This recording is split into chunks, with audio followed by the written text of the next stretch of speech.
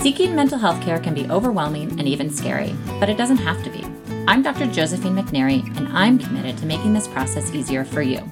Each week, my expert guest and I unravel a different form of therapeutic intervention in order to bring comfort and understanding and to help you get back to your true self. Hello, and welcome to another episode of Mind Stories. Today, I'm pleased to have on as our guest Dr. DiRaimondo. She's a clinical psychologist with a private practice in Sacramento. She has over 20 years of experience working with adolescents, young adults, and adults. Her specialties include grief and loss, depression, anxiety, and ADHD. She published her first book, Surviving Sibling Loss, The Invisible Thread That Connects Us Through Life and Death, in 2020. This book shares both her personal and professional experiences with grief and loss. The book also includes interviews with 14 people that lost siblings in different ways: suicide, illness, accidents, and homicide. Today, we talk about sibling loss and her clinical approach to working with grief and loss. Welcome, Dr. DiRaimondo. Welcome. Thank you. Thanks for having me. So I am sitting here with your book that is right next to me. It's titled Surviving Sibling Loss, The Invisible Thread That Connects Us Through Life and Death. Mm-hmm. Can you tell us about your book? Oh my. So let's see. In 2004, I lost my brother, Michael. He was a flight medic in the Army in Iraq. At the time, I was about 28. I just got licensed as a psychologist. And unfortunately, his helicopter had been shot down and everybody on board died instantly. And this experience kind of catapulted me into the world of grief and loss. And I basically became like a researcher. I wanted to know everything maybe he went through. So I read a lot of books on near-death experiences, theories of the afterlife. I just wanted to understand, what did he go through? Maybe where is he now? How do we get through this? He was the youngest of 3 children, the only boy. So I was the oldest, my sister's in the middle, and then my brother. And it was shattering for our family. It was just huge, right? And I ended up in my practice basically specializing in significant loss. So I work with a lot of parents who've lost kids, people who've lost partners, siblings, parents at a really young age, really life-changing loss. And biologically out of order, parents and grandparents should not be losing, right, their loved ones. And it's often just so traumatic, and it takes years to recover from these types of loss. But in 2019, I had a client basically mention that there wasn't a lot written on sibling loss. And when I lost my brother, I read one book. There was one book available in 2004. I assumed that over time that more had been written, and was really surprised to find out that there was just a handful of books. And so I basically started writing a book. I interviewed 14 people that also lost siblings, and I shared their experiences of what was helpful to them. And basically did it in 2020, wrote the book. And what has been the response to it? Really positive. I know for me, especially when you lose someone young, so few people your age can relate. They've never gone through significant loss. They certainly haven't lost a sibling in most cases. And so what I found from the book is that people feel so validated, that they feel understood, that other people have gone through similar experiences. And even people who haven't lost siblings feel like they better understand what I went through, knowing me, but also what people they know that have lost a sibling have gone through. Because, in general, people don't know what to do with grief and loss. We don't know what to say. We don't want to upset people. The support typically ends way too soon. People don't want to bring it up. They don't want to say the wrong thing. And so I talk about in the book, what is helpful to say and what is not helpful to say, right? Don't tell people they really need to move on or be grateful for what the time they had, because typically that ends up feeling upsetting to people versus, I'm so sorry. What can I do to support you? What do you need? What can I do for you? Or just hugging somebody and validating the experience is typically much more helpful. So I feel like people have given me feedback, and they say in some cases, I didn't realize what you went through until I read your book. Of course. So it's been really good, the feedback. So we could spend hours talking about grief and loss, right? I think for the purpose of the podcast, because it's the topic of your book, I think it's fascinating to think about the specifics of sibling loss and how that might be different than other types of loss. I'm wondering if you could speak to that. Absolutely. So I think what's tough, and siblings are often referred to as the forgotten mourners, the forgotten bereaved, because everybody's focus is on the parent. And even the siblings' focus is often, as mine was, is how do I help my mom and dad through this? And so a lot of times people will ask the sibling, how is your mom doing? How are your parents doing? They often don't ask how you're doing, right? So there's that layer of it. And then the other is you could go from being the oldest child now to the only child, and it really changes your family dynamics. Or now you're the youngest child. And that's really difficult for people. And again, if you lose someone really young, a lot of people your age can't relate at all. And maybe you'll end up marrying someone that never even knew your sibling. And that's hard to have them never know your brother or sister. So there's all these different pieces of it, I think, that make it more complex than people even realize. Yeah.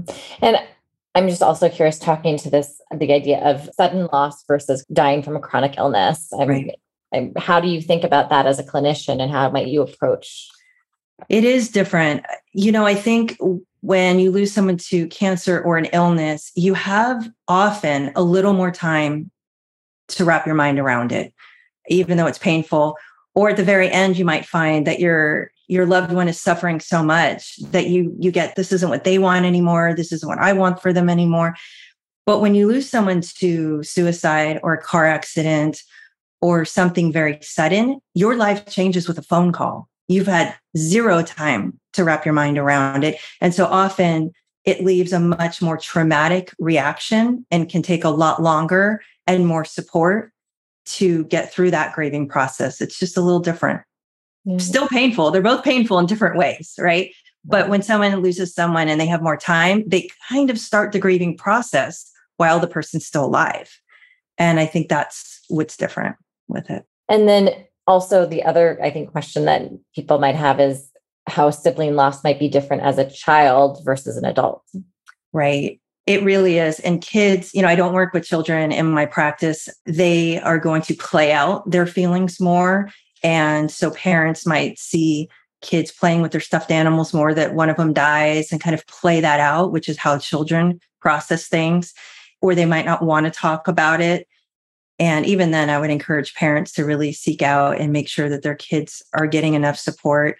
And nobody's putting on to the child how they should be grieving, because everybody grieves differently. Whereas with adults, they're going to be using words a lot more. Although with grief and loss, I don't think there are enough words, which makes it difficult to talk about.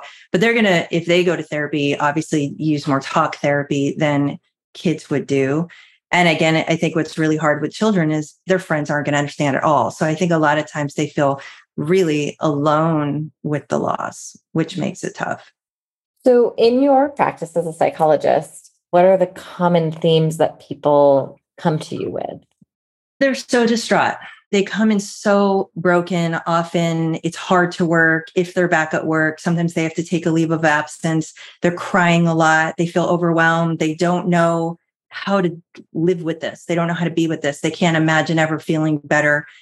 And so a lot of what I do is normalizing just grief symptoms, that yes, this looks a lot like depression with crying, fatigue, difficulty concentrating, difficulty with sleeping, sort of just to normalize that they won't always feel the way they do now, that the shock and a lot of those symptoms do dissipate over time. And then we talk about it. How is it showing up in their life? How can I help them honor their loved one and still live with this? I've kind of come up with this metaphor that people even listening might like, because I found that clients really had a hard time with the notion that they were getting better, right? Because in time, they really were. They were becoming more functional, but they felt like they were betraying their loved one if they admitted or said that they were getting better.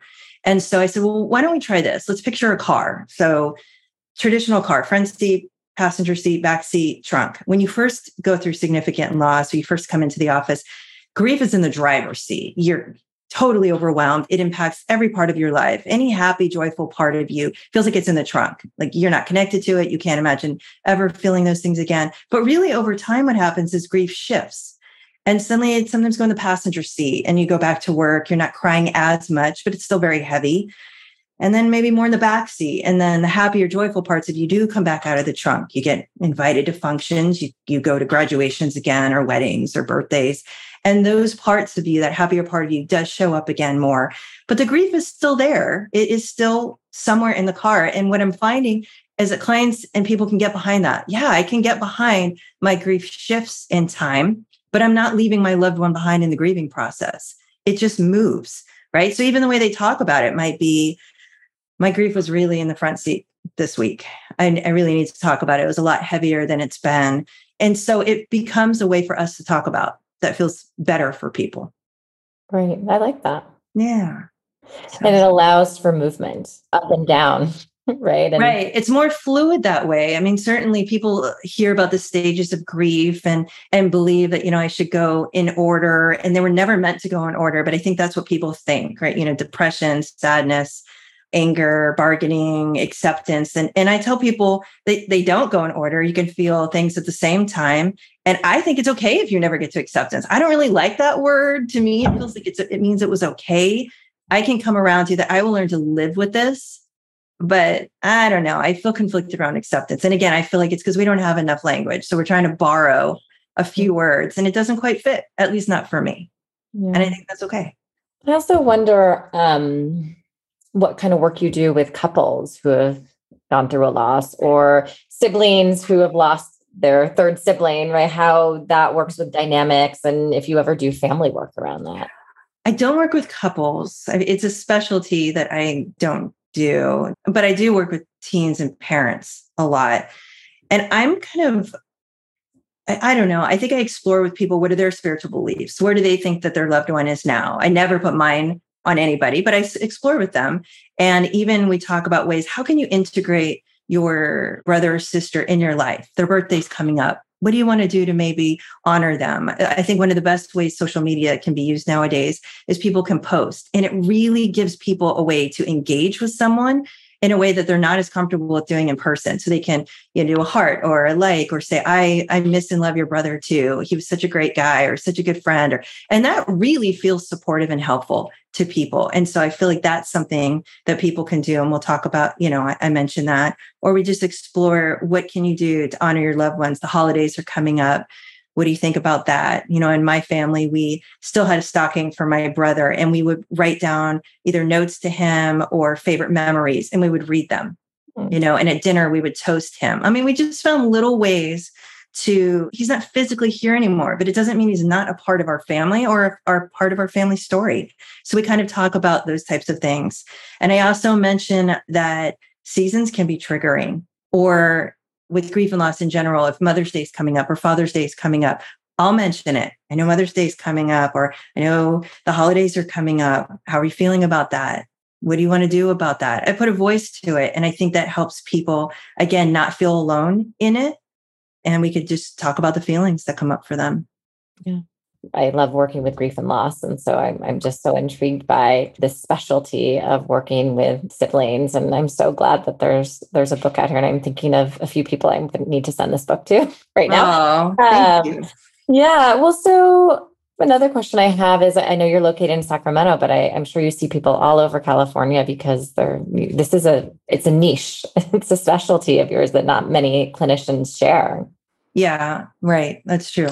I think it's tough if you haven't gone through significant loss to totally get the gravity of it. And so I think I'll get a lot of referrals because people know that this is what I do and I've done for a long time. And because there aren't a lot of words, it's more of a felt experience or place. And then I think of things that other people wouldn't think about that's helpful. When people get over the acute grief and over time, one of the things I talk about, I call it the gifts left behind in the book, because I asked the people I interviewed too, did anything change in a positive way over time? And anyone who's lost someone in the first 2 years, they can't even go there exactly. But over time, for example, I'll mention that I feel like from going through this, that I don't take time or relationships for granted. I'm much more clear on what's a priority, and I really spend time on those priorities. And I think to me, that's a gift, because I think it's easy if you haven't gone through grief and loss is to feel like we have lots of time, right? We'll get to it later. We'll spend time with them later. We'll do this later. And that isn't always the case. We don't actually know how much time. I mean, the truth is we all have a timeline. We just don't know what it is, right? And so I think when you've gone through this, you prioritize things differently. And so I say, like, people can live almost enlightened lives. Like, they're much more in touch with what they want to do with their life. And I think that's a gift. And so I explore that with clients too. Or I'll point out to them, you seem much more clear about what you want to do. You seem much less anxious actually about this, since losing a parent or sibling. And they'll say, I am more clear about these things. And that actually feels good, or to stop engaging with relationships that aren't healthy. It becomes really clear. I can't take care of you and your stuff all the time, or your unhealthy parts, or, if you can't show up for me, I'm done, right? Like, it helps you reevaluate. I think jobs, relationships, I think that can be a good thing. I agree. One last question that I forgot to ask you is, how do you feel about the importance of groups in the process of healing and group therapy and grief and loss groups? I think they're great if people will go. I think sometimes it's hard to get people to groups. Unfortunately, in my area in Sacramento, I don't know of any that are just for siblings.